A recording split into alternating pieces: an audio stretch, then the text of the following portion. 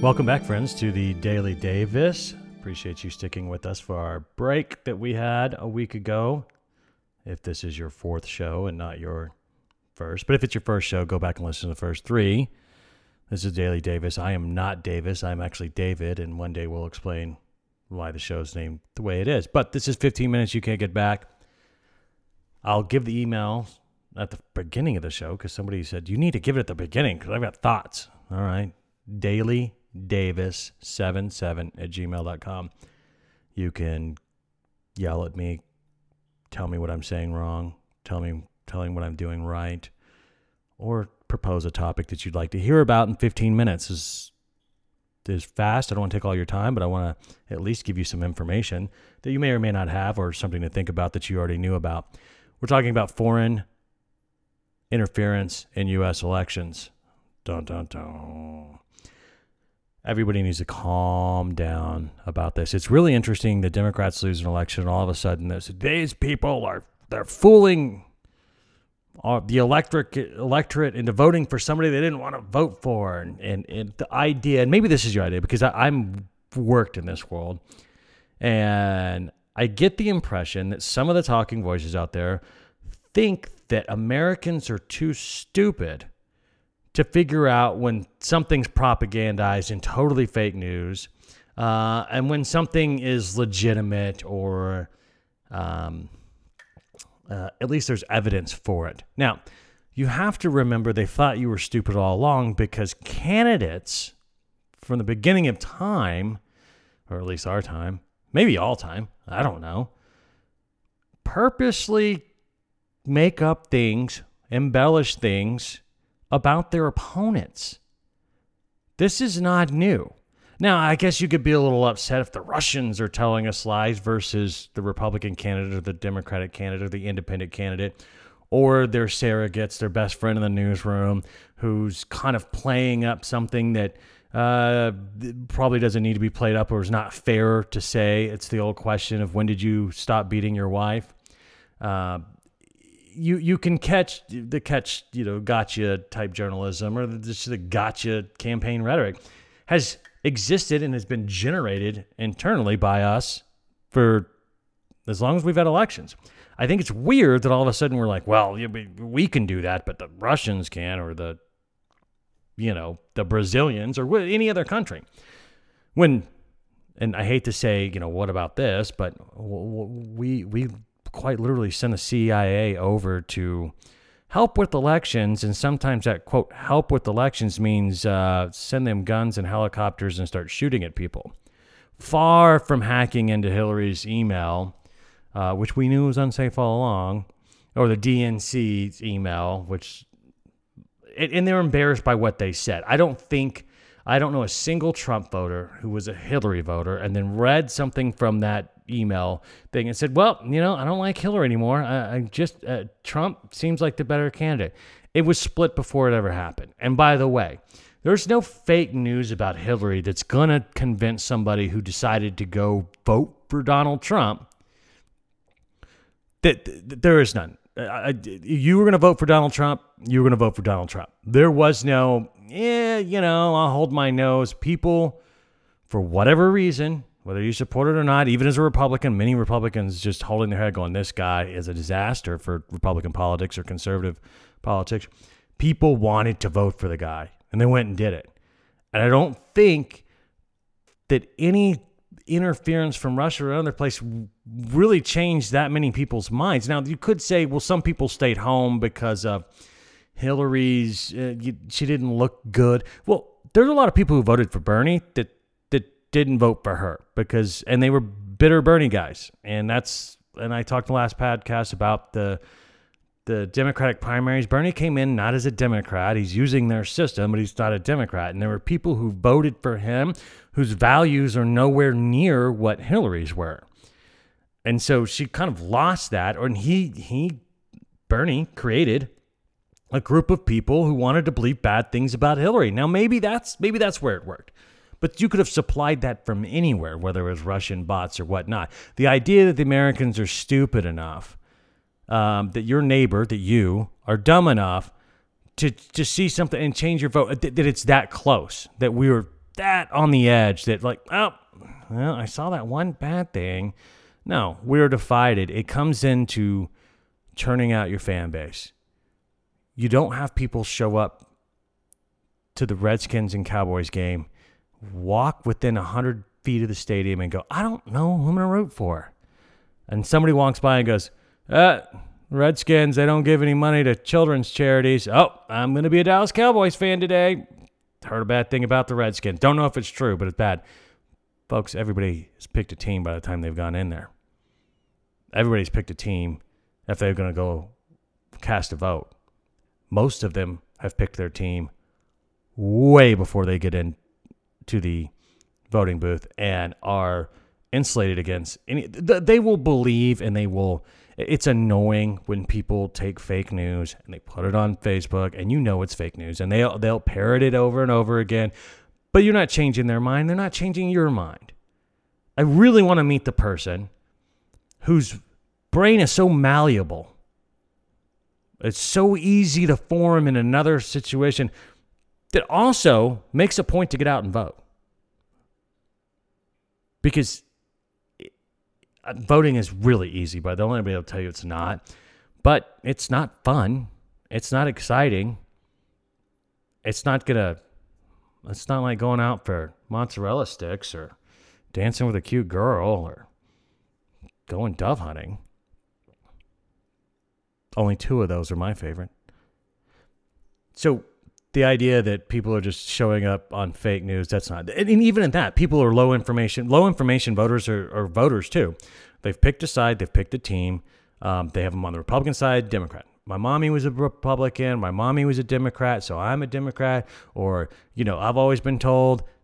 There are people like that. And then there's independent thinkers and there's folks who go back and forth and think that their vote is a cautionary shift.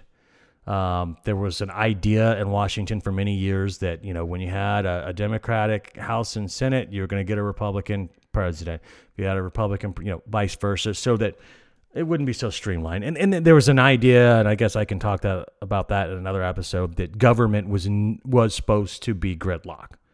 The founders did not want government moving quickly and swiftly, because what governments do, if they can move swiftly, is the first thing they do is solidify their power with those that they like right now, since everybody's in agreement. The first moves they make are not to open it up so they can be challenged, but to close it down. Every government, it's human. You get Republican House, Senate, and president, and I guarantee you they're going to try to find ways to solidify their power. And people will say gerrymandering, that thing, all an idea of that. Democrats, no doubt as well. That's just where we are. Got to have a balance. You got to rely on people to be good and not game the system. So that system is based on voters voting, and that's you. And you're now worried, or we are worried, about this foreign influence. And let me tell you something about foreign influence. And I went to Washington, D.C. in 2001, and I was astounded by a couple of things in Washington, D.C. 1, how many crazy people ride the bus. 2, how many foreign people are there to make connections with U.S. representatives, lobbyists, anybody connected. They are desperate. They come from every country that can possibly fly somebody there. Companies from every country that can fly somebody to D.C., and they're always looking for an in. They're always looking for an introduction. They're always looking to play in our system. And they don't all play by the rules. They all try to. Some of them do play by the rules. They do their paperwork. They create an American entity. They can do certain things, so it's not foreign. They really do try. But all around Washington, D.C., it's a very international city. It's so international. But it's people trying to get influence, trying to find ways to get their product, good, service, whatever, into the United States, or get the United States to budget money to help them in their place. It is very prevalent in Washington, D.C., very prevalent. The United States government has a gigantic budget. It also, the regulatory agencies inside Washington, D.C. have huge power over trade agreements and trade enforcements. And this is the economic center of the world. It really is. The U.S. government spends a ton of money abroad and locally, and these people want a bite of it, and they're going to come into town, and they're going to do everything. I think in the end, meddle in elections. As long as you're not changing votes, put up your own billboards. Try to convince Americans that this candidate's going to. We'll figure it out.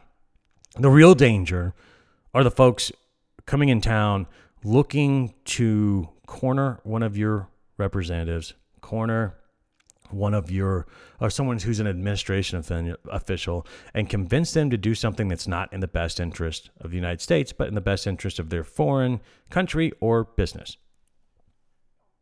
And if you don't think that it happens. You had these Russians running around that have kind of been indicted, meeting with everybody in D.C. The list of people they met with, people I know, is unbelievable. And they were looking for an in. They're looking for business. It looks bad, and some of it is bad. It's not murder, but it's high financial stakes. And if you think for a second that it stopped now, or that the Clintons or the Bushes or the Reagans didn't have the same pressures on them, they did.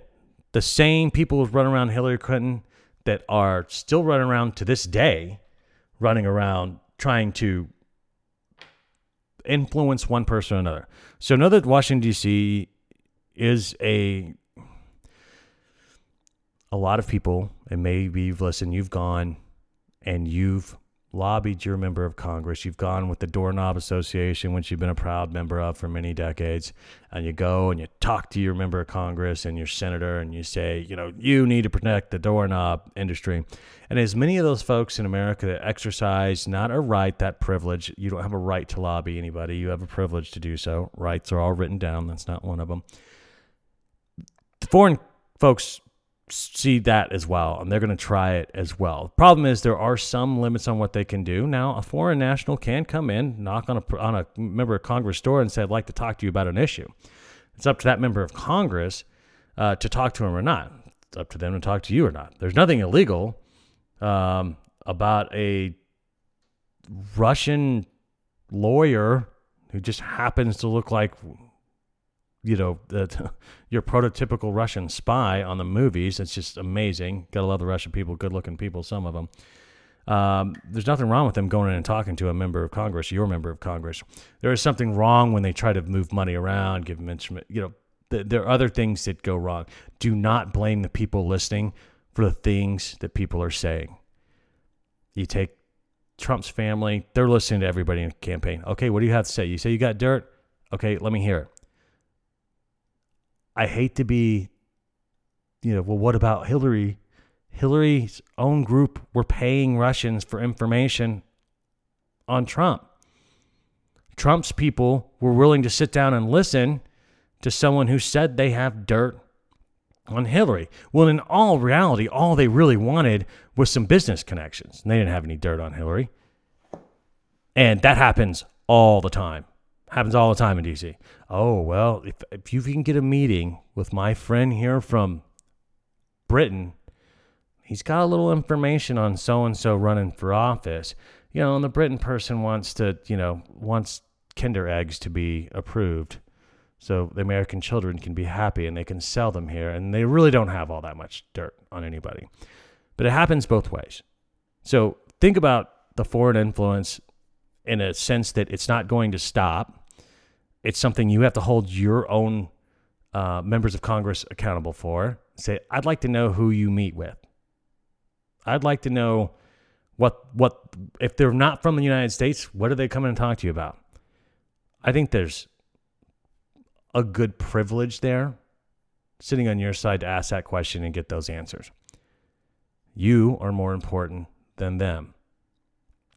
But at the same time, like I said, do not hold people, they're not guilty for listening to what the guilty person's saying. And we can argue what protocols they have to do. Do they have to go tell somebody they talk to somebody from a foreign government? Every time that happens? I don't know. It seems a little bit onerous. But I'll leave that up for you to decide. We've hit our 15 minutes today. This has been a Daily Davis. You can email me, dailydavis77@gmail.com. And I will talk to you tomorrow, folks. Thank you.